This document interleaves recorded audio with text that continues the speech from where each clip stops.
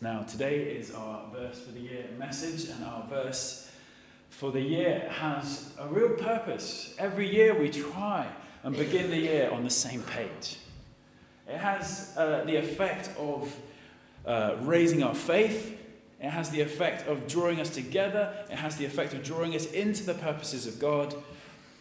And it keeps us on course, like a rudder or like a sat-nav in a car. We all put the same coordinates in, and the idea is that we're moving in the same direction because we want to cooperate with what the Holy Spirit is calling us into.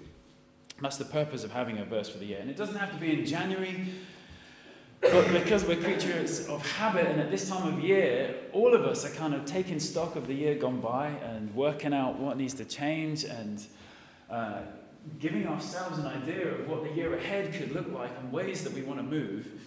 It makes sense to do it at this time of year because this is just kind of how we're wired. It's a good time to listen to the Lord and say, okay, we want you to set the agenda for the year ahead. We are living for him. We are his body. He is the head. He is the one that says how the year should pan out. We need to ask him, what would you have us do? What would you have us be this year? How do you see change coming into our lives this year? So the verse God has given me for this year, which is just, it's like a point of direction, is this one from 2 Timothy 1 verse 7. For God gave us a spirit, not of fear, but of power and love and self-control. Let's read it again. For God gave us a spirit, not of fear, but of power and love and self-control. Now this is Paul writing to Timothy while he's in prison in Rome. Timothy was a real son of the faith. He was somebody that Paul had been mentoring. And now Paul is getting to this point where he's awaiting execution and he needs to hand over his work, his life's work, to the next generation. And so he's writing to Timothy in the hope that he can pass the baton that he's been carrying over to his son in the faith, this young guy, Timothy. And Paul's impact has been huge. His impact for the kingdom has been greater than any that has gone before him other than Jesus. The plan that God has to redeem the earth is well underway and is picking up momentum. And Paul understands what is needed for the gospel to advance and for the transformation to continue. And so he gives Timothy insight into what is needed. 4 things. 4 things without which there can be no impact. There can be no advance. If Timothy wants to use his life to serve the Lord and make real difference, he will need these 4 things. And the first one is fearlessness. Fearlessness. Then power. Then love. Then self-discipline. Fearlessness, power, love, and self-discipline. And do you know what? I am just so grateful that Paul didn't write to Timothy and say, now, these are the 4 things you've got to work on. He didn't say, try to stop being so fearful, Timothy. You're always terrified. He didn't say, get some more power for goodness sake. You lack gravitas in your personality.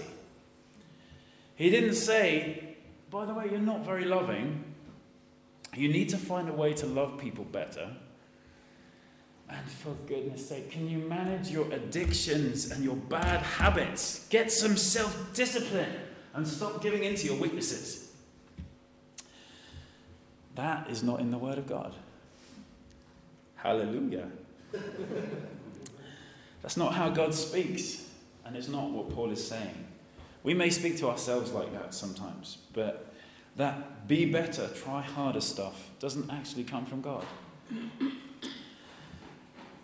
No, this verse says that God has given you, gifted you with a spirit, not of fear, but of power and of love and of self-discipline. So we're not talking about what Timothy can do. We're not talking about who Timothy is or what he's like. We're talking about the spirit that God has given Timothy as a gift. Why don't you turn to 2 Timothy and chapter 1? Because I want to go back a couple of verses to verse 5. And it says this: "Remember your genuine faith, Timothy. For you share the faith that first filled your grandmother Lois and your mother Eunice. And I know that same faith continues strong in you. That's why I remind you to fan into flames the spiritual gift God gave you when I laid my hands upon you."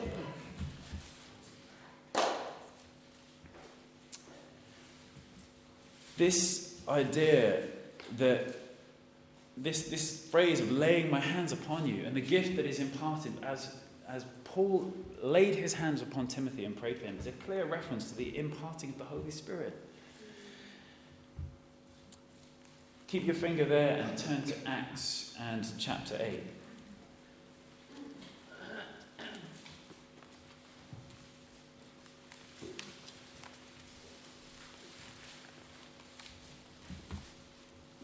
And we're going to go from verse 14 onwards.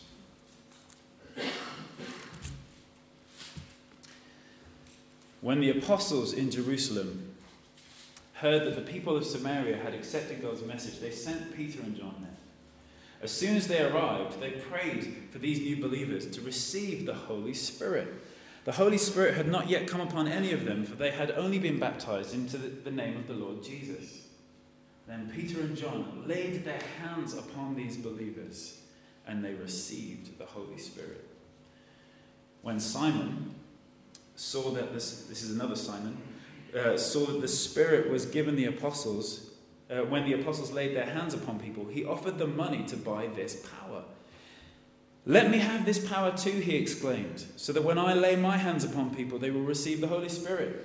But Peter replied, May your money be destroyed with you for thinking God's gift can be bought. You can have no part in this, for your heart is not right with God. Repent of your wickedness and pray to the Lord. Perhaps he will forgive your evil thoughts.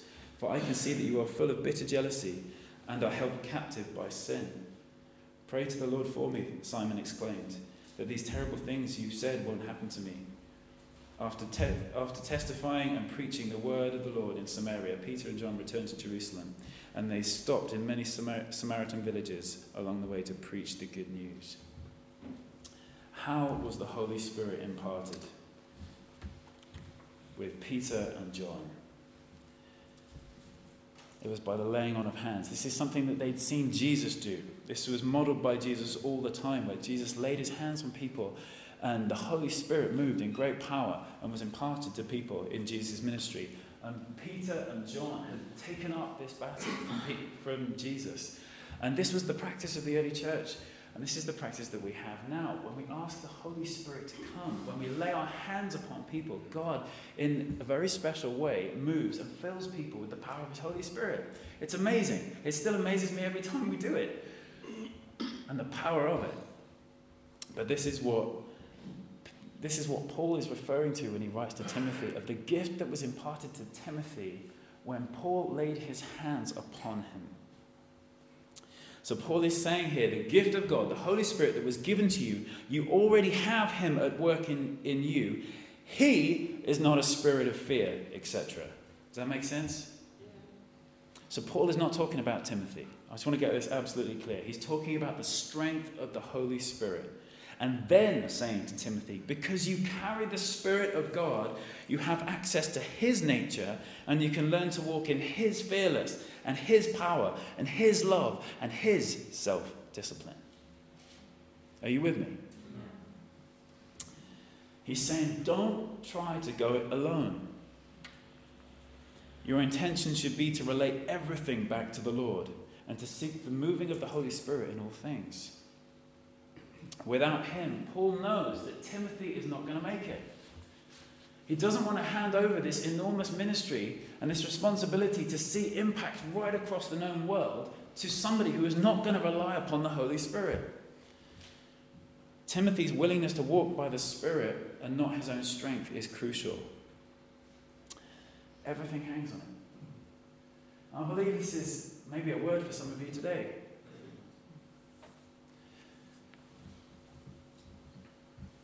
Have you forgotten the gift of God in your life? You know the Lord is for you, but in practice you try to sort things out yourself. You need to get into the habit of stopping and praying again, to surrender your struggles to him, to seek his grace moment to moment, so that the mountains of your life do begin to move. Let's just pause and pray. Lord, I believe this is a word for a few of us.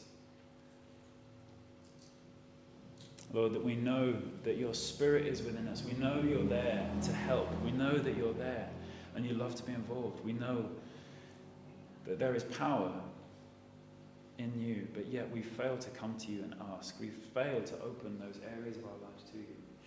And so, Lord Jesus, I want to ask that we would get back into the habit of stopping and praying and saying, God, would you come and get involved? Lord, would you change our habit this year? Lord, we repent of our self-sufficiency. Lord, would you give us an alert in our spirits every time we should be turning to you and not just going it alone. Remind us, just like Paul is doing to Timothy here in this letter, remind us that we have you as a gift dwelling in our hearts, and at any given moment we can turn to you and draw strength. Lord, we need your help. Amen. So this verse for the year has 4 main elements. He imparts supernatural courage, supernatural power, supernatural love, and supernatural self-discipline into your life. So let's look at those in turn. Firstly, for God has not given us a spirit of fear. The Holy Spirit is not a spirit of fear and timidity. What was the first response of the followers of Jesus after the Spirit was poured out at Pentecost? It was courage. It was boldness. These people who were terrified and hiding in a room suddenly went on the rooftops and started shouting about their faith, knowing that there would be consequences. It was courage. The Holy Spirit will not make you feel intimidated. That's what the enemy loves to give us. If you're feeling anxious and fearful, it is not God doing that to you. It can be illness. It can be demonic pressure. It's usually just a really bad habit or mindset, actually. But it's not from the Lord. That is for sure. God does not give you fear. I want to encourage you this year to identify fear in your life and call it out. Bring it out into the light of the Holy Spirit. You do this in prayer. You just do this in prayer, in reflection in your own life. When you ask God to show you your areas of fear and anxiety, He will. He'll point them out to you. And it's an opportunity then to bring them out into the presence of God in prayer and ask the Holy Spirit to replace that fear with His courage. And He does do this. It's amazing. He makes us fearless. He makes us bold and courageous. Often this is the first thing that people experience when they are filled with the Spirit for the first time. They notice that their fears have gone. I've seen this again and again and again. The Alpha Holy Spirit Day and other times where people will just say, okay, I'm open to God. I'm open to what God wants to do in my life. And we pray that God will give them an encounter with His Holy Spirit and fill them with the Spirit. Sometimes it comes following baptism and times like that when people are particularly open to God. One of the first things that people often notice is that their fear is gone. Things that they used to be really worried about, they're no longer worried about because there is a sense that God is walking with them now. And things change. You approach life in a completely different way. And you also find there's a boldness to speak up for things that before you felt shut down about. There's a courage to tell people about your faith. There's a courage to stand up for what you believe in. It's this same Spirit that was poured out at Pentecost. But that boldness isn't just for the first few months of faith, amen? It's not just for the newbies.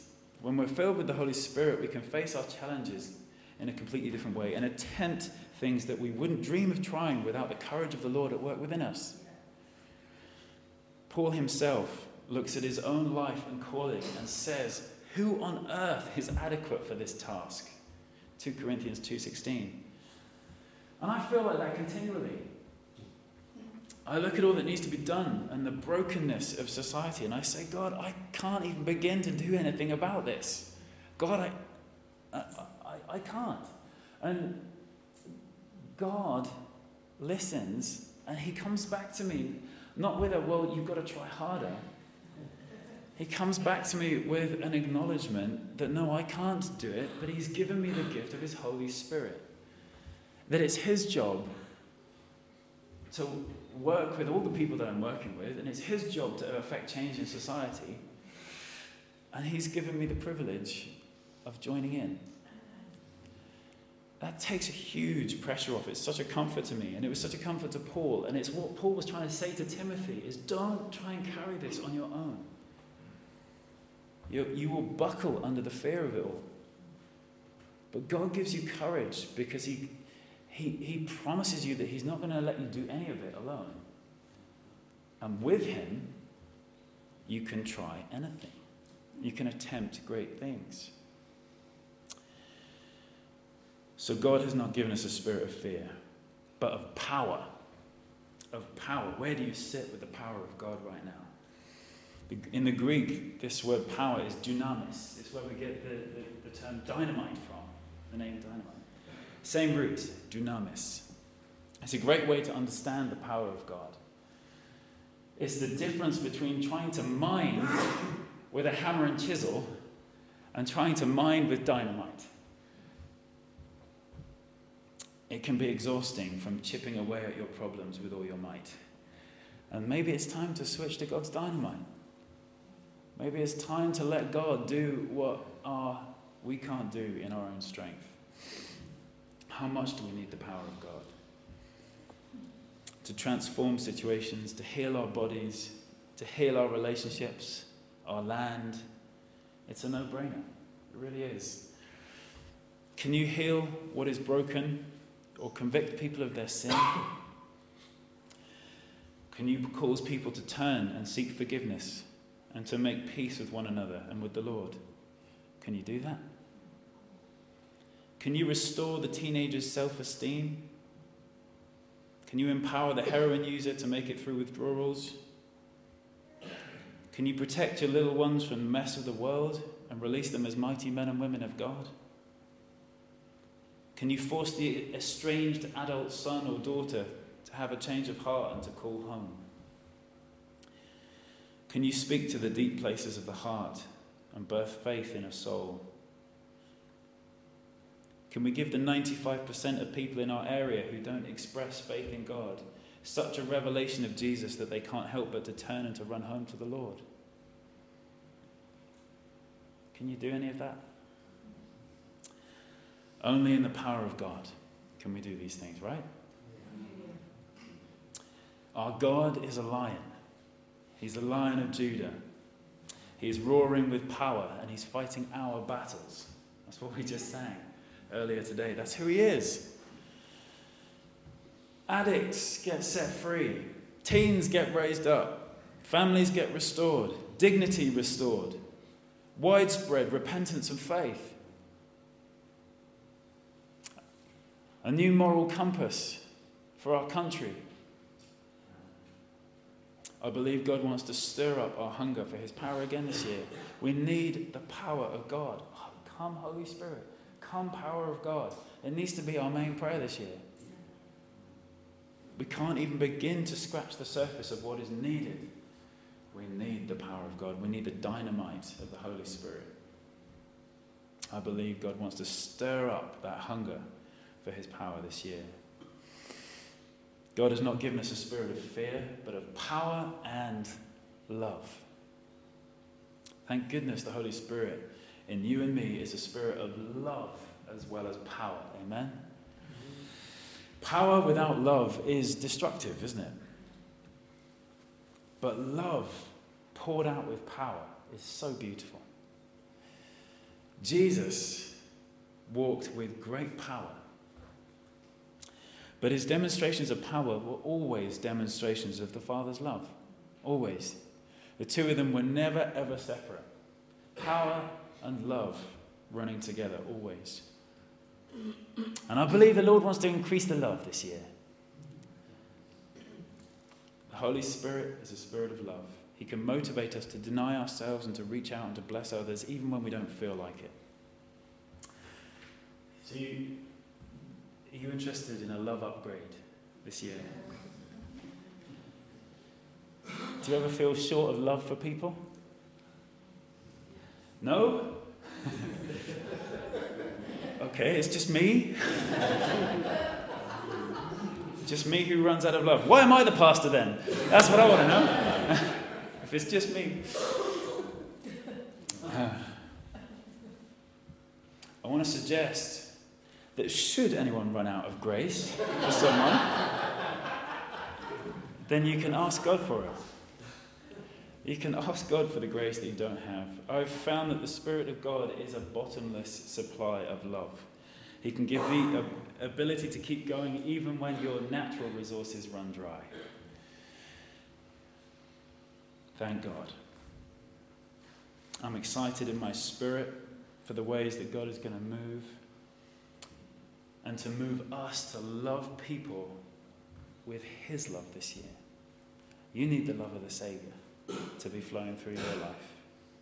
None of us have got hearts big enough for what God has planned. We need the love that took Jesus to Calvary.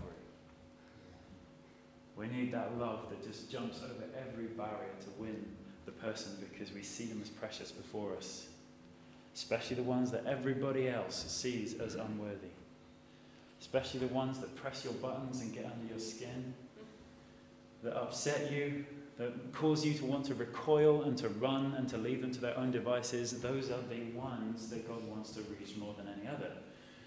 And he's not going to use anyone else to do it. We need the love of God that is way beyond our own capacity to be his representatives in the way he's calling us to be in 2018. God has given us a spirit, not of fear, but of power and of love and of self-discipline. Some translations render this self-control or a sound mind. The Greek word here is sophronismos. Sophronismos. There are varying shades of meaning to this word. Commentators have suggested it can mean sober discretion. Do you need some of that? Prudence, to be well balanced, to see things in a good perspective, or not subject to flights of fancy. Quite like that one. Are you subject to flights of fancy? You can see how either self-discipline or to be of a sound mind can fit there. There are two ways of expressing the same thing, of a person who has found stability and strength and learnt to live with purpose and free from their destructive life patterns. Does that sound good? Yeah. How many of you are wonderfully, naturally self-disciplined? Okay, I'm thinking we need this one. Not just me this time. Has anyone ever gone on a diet? How did that work out?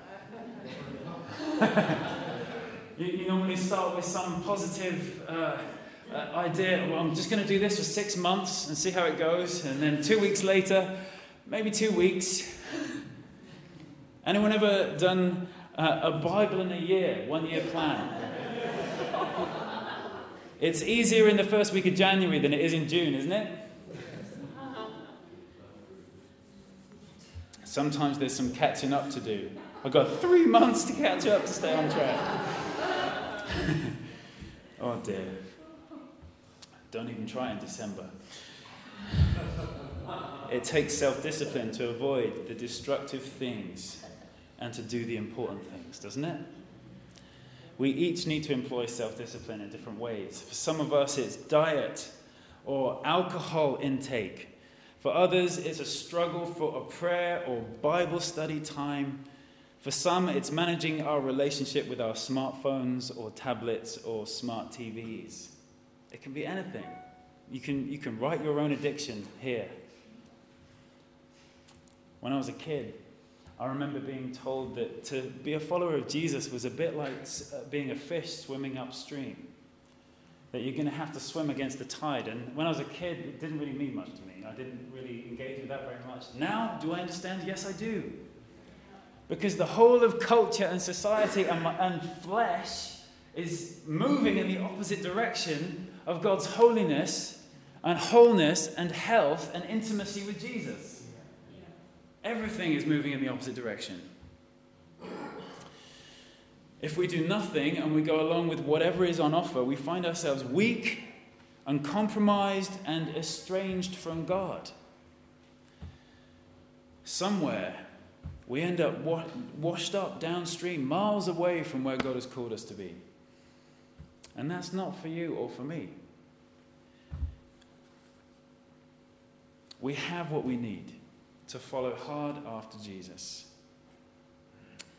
against the odds, and to keep moving towards our God-given destinies and calling. We have what we need already within us. But we need to live open to the Holy Spirit. We need to swap our weak self-discipline for his supernatural self-discipline moment to moment. Only through walking with him can we find the freedom that our souls long for. I'm going to teach a session on this in a few weeks' time. But for now, I just want to encourage us.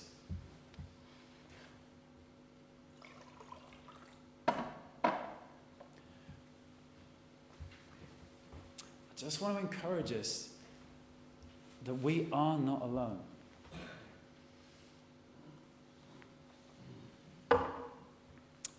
We have this precious gift. We have the Holy Spirit right now, where you are, sat in the chair. You have the Spirit that Jesus walked in its fullness. You have the fullness of the Godhead dwelling in you by the power of the Holy Spirit. All you've got to do is stir it up. All you've got to do is stir up that gift that God has given you. Paul says to Timothy in the preceding verse, before this verse for the year, he said, the gift that was imparted to you when I laid my hands upon you, stir up that gift that is within you. Stir up that gift. It's a bit like stirring the embers of a fire until the fire roars into life again. Rather than focusing on our weaknesses, rather than being lost in our fears, focus on him. Focus on the gift that God has given us and spend some time rejoicing in this gift, this incredible gift that God has imparted to each of us. Rejoicing and aligning our lives with his calling. It does wonders for your confidence. If you spend a little bit of time just rejoicing in the gift of the Holy Spirit as a discipline, it does wonders for your confidence. It does wonders for your strength. It does wonders for your faith levels. And it releases the activity of the Holy Spirit into your lives. So if you feel like you're full of fear, stir up the Holy Spirit. If you feel like you're lacking in power, stir it up in prayer. If you feel like you're lacking in love, stir it up in prayer. If you feel like you're lacking in self-discipline, stir it up in prayer in your inner man. Let the flame roar within you and feel the grace of God within you again, because you need him. You can't go it alone. I believe in 2018, we're going to have a year of Holy Spirit courage and power and love and self-discipline. And I want to invite all of you to join me in praying that in for us as a church community. It's not just a nice idea. This is something we need to relate to God about. But I believe this is a gift for each and every one of us to walk in, if we choose it and if we go after it.